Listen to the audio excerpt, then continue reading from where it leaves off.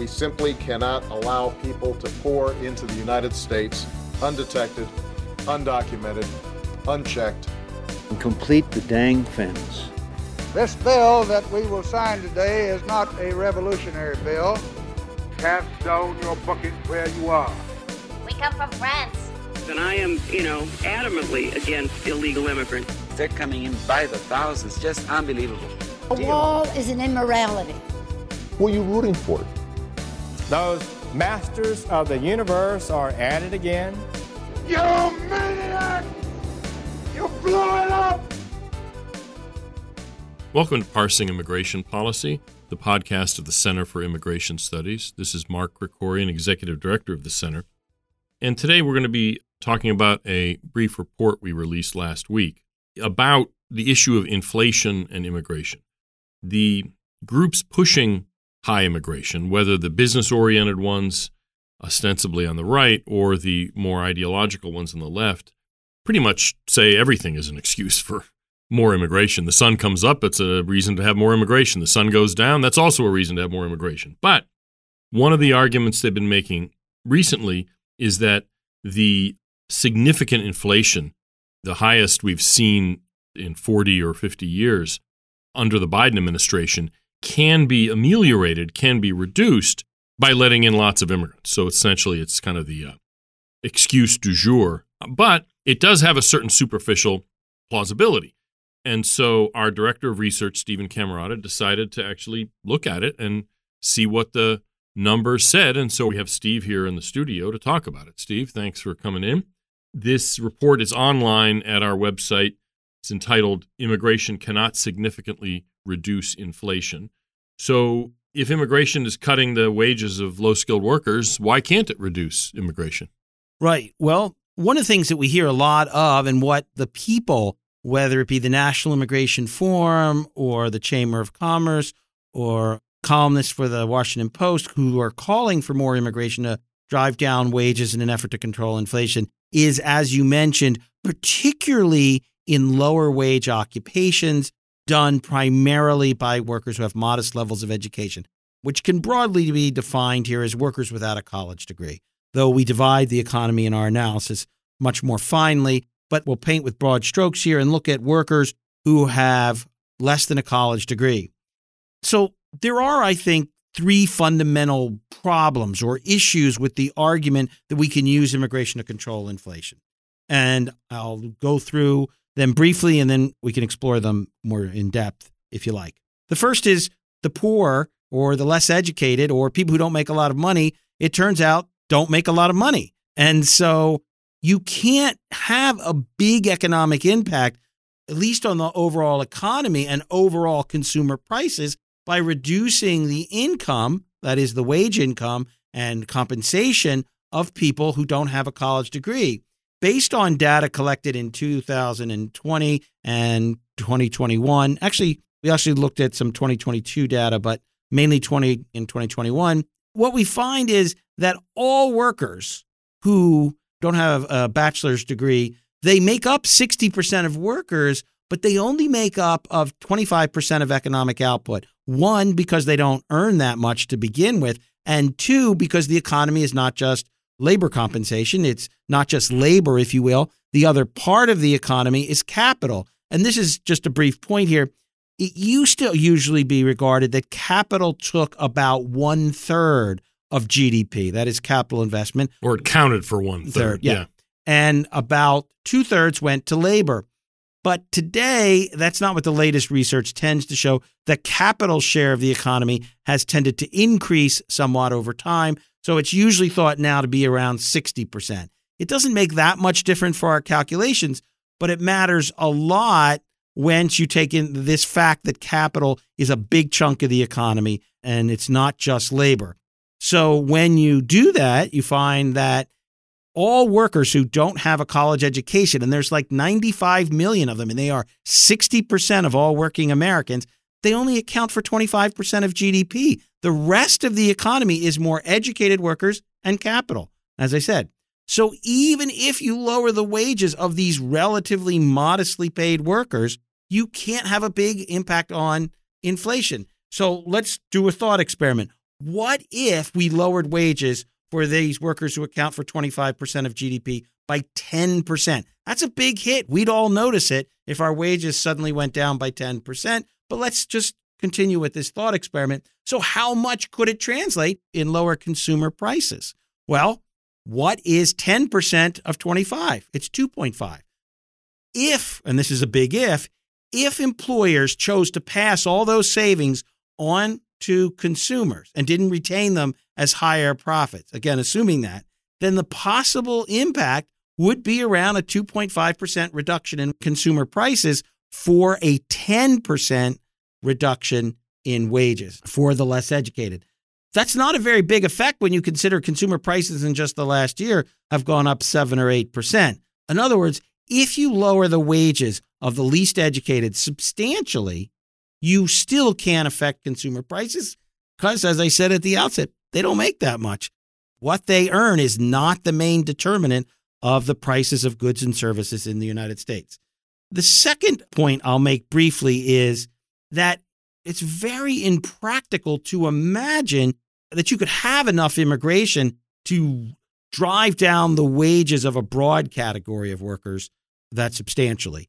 That quickly, too. And that quickly. So if there's 95 million workers who don't have a high school education and you want to drive down their wages by 10%, how much immigration would you need? Well, there's a debate about these questions, and I can't summarize it here, but in the National Academy's 2016 voluminous or magisterial or whatever adjective you want to use analysis of immigration and the economy, they have a section in which they say, well, if you want to simulate the wage impact of increasing the supply of workers, you can assume that each 1% increase in the number or the supply of workers in the United States from immigration should reduce wages by 0.3. So if you really wanted to reduce wages by 10%, you'd have to increase the supply of workers by something like a third to get a 10% reduction in wages. As I said, a 10% reduction in wages may be substantial for the workers harmed, but it isn't going to make much difference to the consumers. But the point is, if you're talking 95 million workers right now without a college degree, well, then you're talking somewhere around 30 million immigrants coming in to the United States. If you wanted to lower wages for that population, it would certainly seem like an enormous number of people you'd have to admit in a relatively short amount of time. Completely impractical. And so basically the effect wouldn't be that big on inflation, but the effect on the individual workers who would suffer the loss in wages would be pretty significant. Correct. Now, remember, we're making the assumption of 0.3 for every 1% increase. It could be 0.8. Well, then the effect would be larger, but you'd still have to bring in, admit, 10 million, 20 million people to even get that 10. Let's say you think it's 0.6. So instead of for every 1% increase in the supply of workers, you lower wages by 0.3. Let's say you lower it by 0.6. You'd still have to admit 15, 16 million workers to get that effect of 10% reduction, which, as we keep saying, wouldn't have that much impact on inflation. Now, the third point I would make about the problematic aspect of this proposal to use immigration to lower wages is that it seems grossly unfair, to put it bluntly.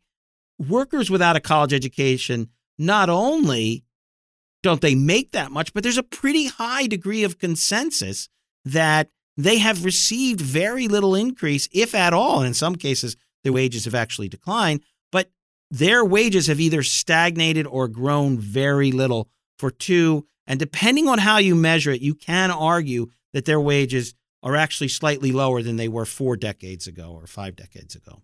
So it seems extremely unfair to take the poorest workers, who've generally done the poorest, and say, we think they should make less. They're making too much. Related to that problem is that we try to actually help these workers. We spend $95 billion a year in cash, direct cash assistance to low-wage workers in the United States in the form of the Earned Income Tax Credit and the Additional Child Tax Credit. These are our largest cash assistance program for low-wage workers. Reducing the wages of such workers would clearly undo a significant share of our efforts to help such workers. And also, the cost of these programs would go up as these workers' wages decline. And so that's a negative impact on taxpayers. So even if you make the assumption that consumers would save, although that savings would obviously be very small, you've harmed the poor and you've hit the taxpayer with a bill. It's not at all clear that even in any kind of aggregate sense, any of that is fair, reasonable, or just. Sounds like an ideal Washington program, actually. Yes, right. I'll give you one other just example in case you want to know. Nearly 2/3 of all the children in America who are in poverty, that is, their parents and they have income so low that they're considered below the poverty line, are dependent on a worker who does not have a bachelor's degree. Not surprising. The more educated workers make the most money. They're generally not in poverty. By the way, there are children in poverty whose parents don't work at all. But the point is 2/3 of the children in poverty in America today are dependent on the wages and income of a worker who has less than a bachelor's degree. So if you reduce the wages of such workers, you clearly have negative implications for America's poorest children. So the number you gave was about the small amount of the reduction that would come about if you massively used immigration to try to control inflation. But what about specific occupations, specific jobs? Because I think that's the way people think of it more. Like, truck drivers are earning too much, I guess, is kind of the Chamber of Commerce's perspective, and we need to push their wages down. What would the effect be in some of these particular sort of targeted professions or occupations? Yeah, well, it might be more practical because there are obviously fewer workers in a specific occupation than in a broad educational category like less than college. And you mentioned trucking. So we have statistics in the report. It's a very large occupation. The whole transportation and moving and material moving category or occupational category is pretty big. It's about 11 million. But as a share of GDP, all the labor compensation in that occupational category is still less than 3% of the economy. So if you were to reduce wages, again, very substantially by 10% in that very large occupational category, you could still only reduce consumer prices by 0.3% because 0.3% is 10% of 3. And it still would require a lot of workers because I say there's 11 million. So, you'd have to increase somewhere around 3.5 million people would have to be admitted and they'd have to take jobs in that occupational category. If you throw in and look at other occupational categories, you get basically the same result. So let's say you would say, well, we won't just do it in trucking, which the Chamber of Commerce president actually mentioned when she said we need to lower wages. Let's throw in construction. Well, construction plus extraction workers. Which is mining, right? Yeah. It's a small share. Most of the category is construction, but mining is a part of it. Not the lowest paid, less educated workers in America. It's about 2.2% of GDP, the wages and labor incomes of people, everybody in construction. So if you reduced wages there by 10%, you're at around 0.2% of prices. You can't have a big effect. All of these occupations that are predominantly done by the less educated together, we tried to add all them up. It comes out just as you might expect at about 22% of GDP. And the specific occupations are small. We hear a lot of need for healthcare support workers. Well, maybe we do need healthcare support workers, but their pay is extraordinarily low. A huge fraction live in or near poverty. A huge fraction of healthcare support workers qualify for those programs that I mentioned, the Earned Income Tax Credit and the Additional Child Tax Credit that pay cash. And of the whole economy, the wages that workers make in healthcare support is less than 1% of GDP. Now, there's millions of these workers, but they don't make very much. And as I've said many times, the economy is mostly more educated and higher paid workers plus capital. So if you were to reduce wages for healthcare support by 10%, now you're less than 0.1% of consumer prices, potentially. And of course, it still has to be mentioned, that assumes that the employers pass it all on to consumers. I think it's fair to assume they would not. So even if all of this worked, essentially we'd be screwing the poor in order to have none of the desired effect. Right. And remember, too, as I said, capital has been getting a larger share of GDP for a while now. And so when you add more workers and lower wages, which is the specific goal of such a policy that we've been discussing, you would tend to assume that a significant fraction would be retained by capital in the form of higher profits.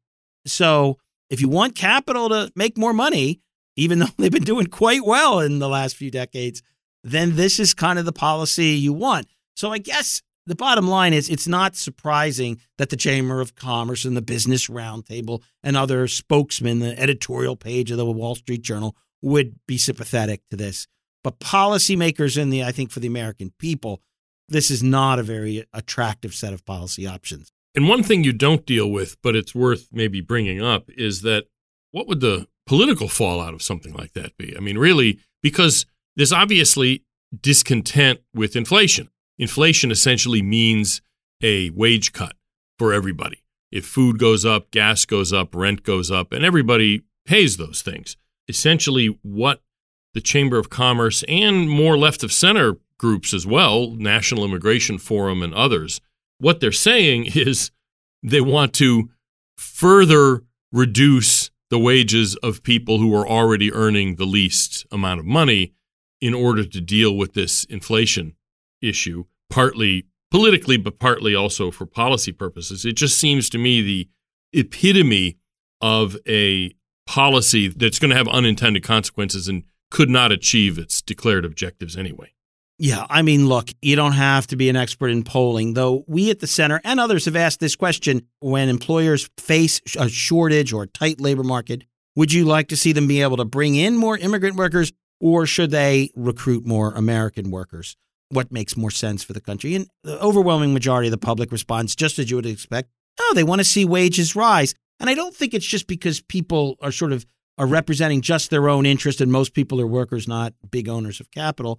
But I think it's also that the public recognizes, they may not know the latest research, but they recognize things have not gone great for workers for decades, that especially the working class, they don't make any more money. In many cases, they make less. The more educated workers seem to be getting all the wage gains. A large share, another thing you could look at is how much of increases in productivity are going to the higher paid workers or to capital. And again, all of that shows that the working class, and we'll just define it here broadly as people without a college education, have generally done poorly. And I think the public senses that. And that's why this kind of policy would be politically disastrous for a politician trying to make it. It's never popular to say, we need to lower wages. Yeah, maybe on the editorial pages of the Wall Street Journal in particular, that might be a very popular sentiment. And maybe at the annual meeting of the Chamber of Commerce. But out in most of America, it most certainly is not a political winner.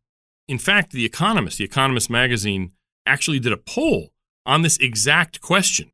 This was in February, but if anything, it may have gotten worse since then because inflation has. But the question they asked, this was The Economist magazine hiring YouGov, which is a polling group, does a lot of these polls. It's not a political thing. It's not partisan. They asked specifically here, quote, do you think the following measures intended to reduce inflation are a good idea or a bad idea?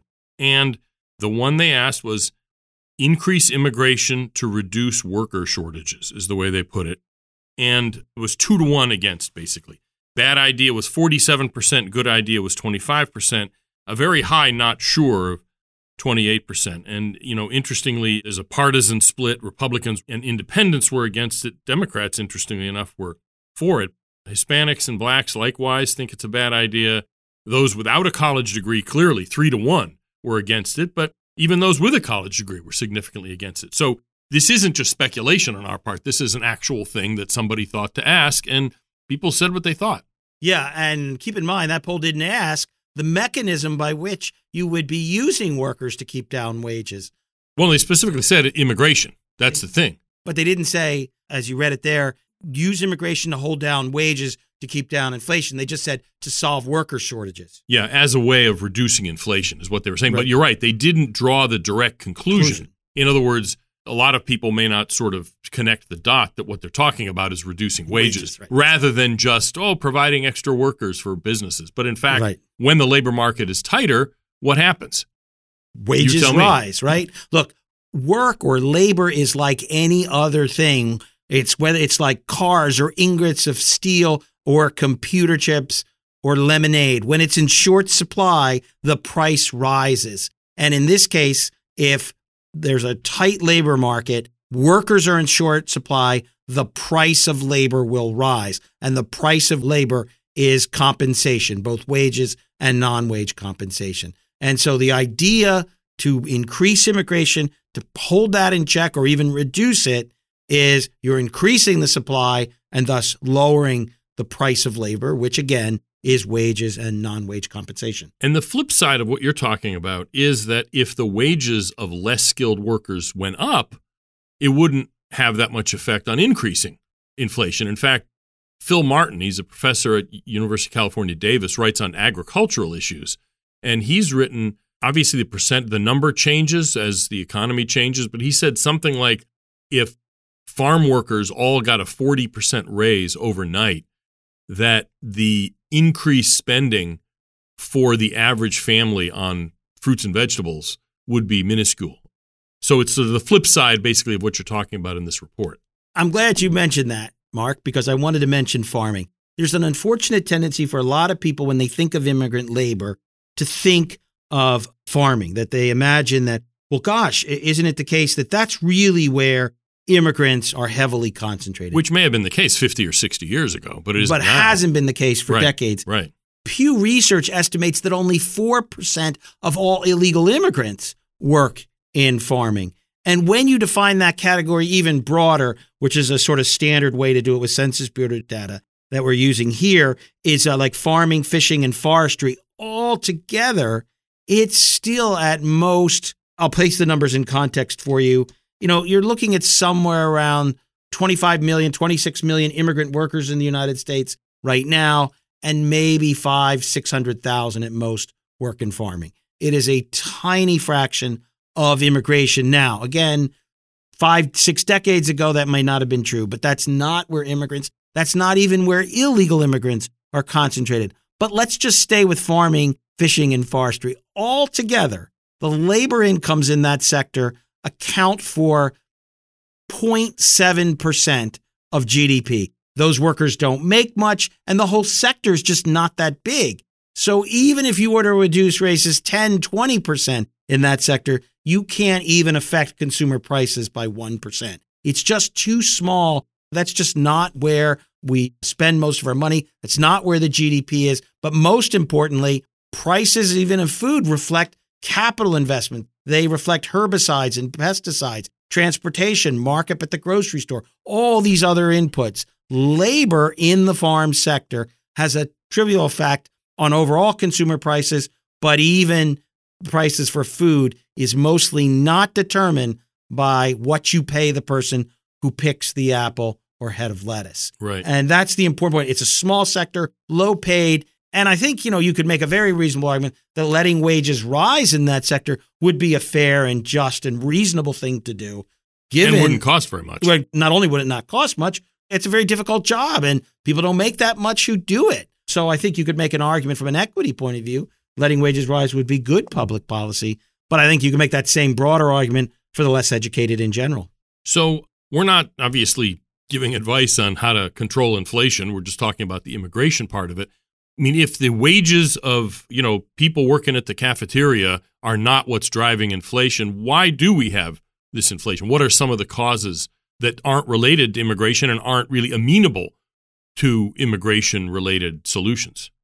Yeah, I mean, of course, the current rapid increase in prices has many likely causes, including government spending, particularly massive deficit spending, growth in the money supply, unusually low interest rate, pent-up demand due to COVID-19. People are like, well, now I can get out, I can buy, I can get the things I want. And, of course, supply chain and bottlenecks, a lot of which are not even in the United States and which we have almost no control over. And we have problems at our ports. But to the extent China has a lockdown or we have insufficient port capacity, one of the biggest causes was keeping interest rates extremely low. We can understand why that decision was made. But as is always with such a macro policy, like all the government spending that occurred during COVID, it's very hard to fine tune. And it looks like we overshot. You could say we should have been able to see that and so forth, maybe, but we didn't.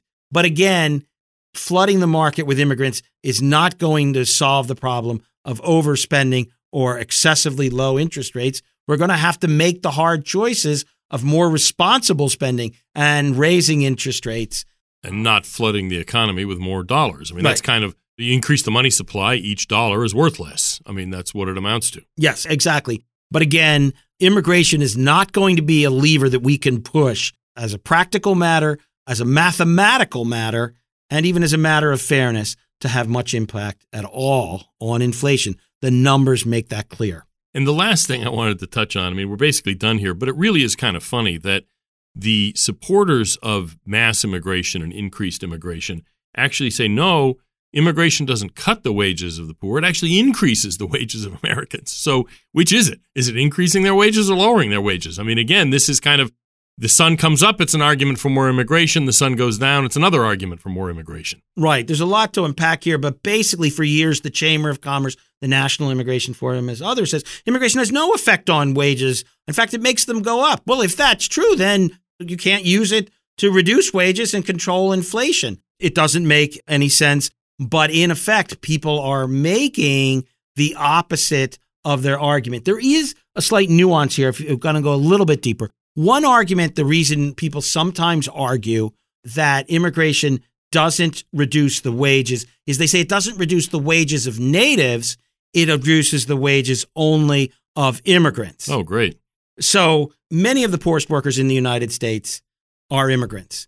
So if you argue that immigration doesn't affect natives, it only affects earlier waves of immigrants, well, the vast majority of those people are legal residents of the United States through either citizens or legal immigrants.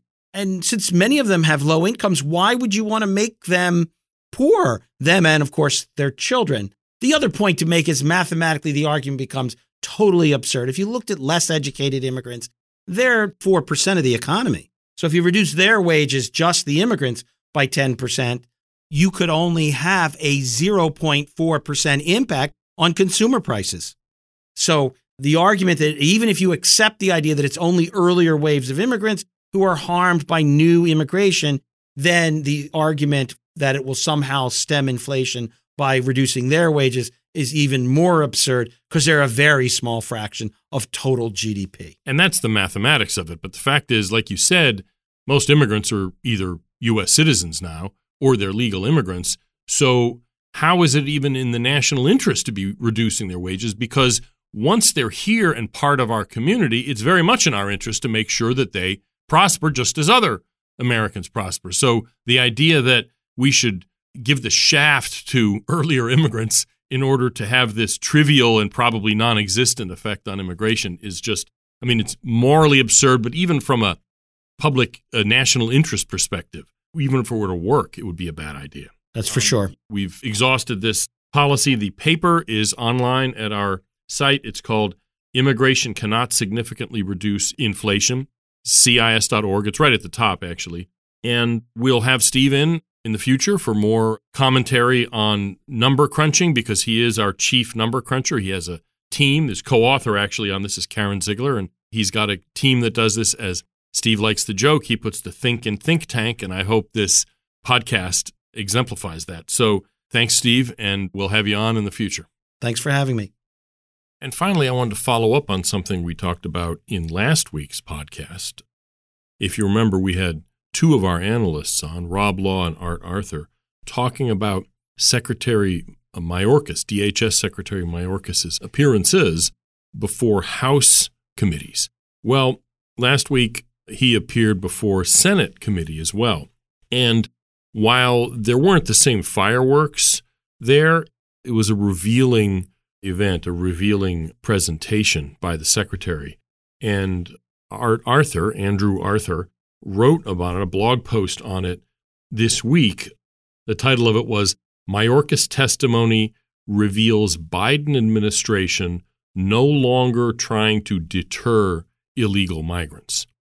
And the interesting thing that Art gleaned out of Mayorkas' testimony was that this really is the first administration ever of any party that has a policy of not trying to deter illegal immigration. This isn't to say they're inviting illegal immigration? I mean, there's some people, immigration hawks, get a little kind of carried away with themselves. The administration is not encouraging illegal immigration as much as possible and importing voters and all the rest of that. I think what we're seeing is that this administration doesn't believe that the American people have a right to say no. In other words, that anybody coming to the border, unless he's obviously carrying a nuclear backpack or, has Ebola coming out of his ears, regardless of his motivations, even if they're explicitly economic, that person has to be let in and allowed to find some way of staying, applying for asylum, and dragging out appeals over and over again until finally he gets to stay. As the unofficial motto of the immigration bar goes, it ain't over till the alien wins. And that is basically the motto of this administration on immigration. And it was pretty clear from Secretary Mayorkas's testimony that this is what it's about, that they're not interested in trying to deter illegal immigration. They're definitely against smugglers. They're trying to act against smugglers, smuggling organizations, that sort of thing, and that's all to the good. But actually deterring migrants themselves by making it clear that we're not going to let them cross the border, and if they do, we're not going to let them stay. This administration doesn't believe in that. And that really does distill what we're seeing at the border, because it's not just a question of they're facing a big job at the border, they don't have enough money, they're distracted by other things, that sort of thing. That's not what this is about.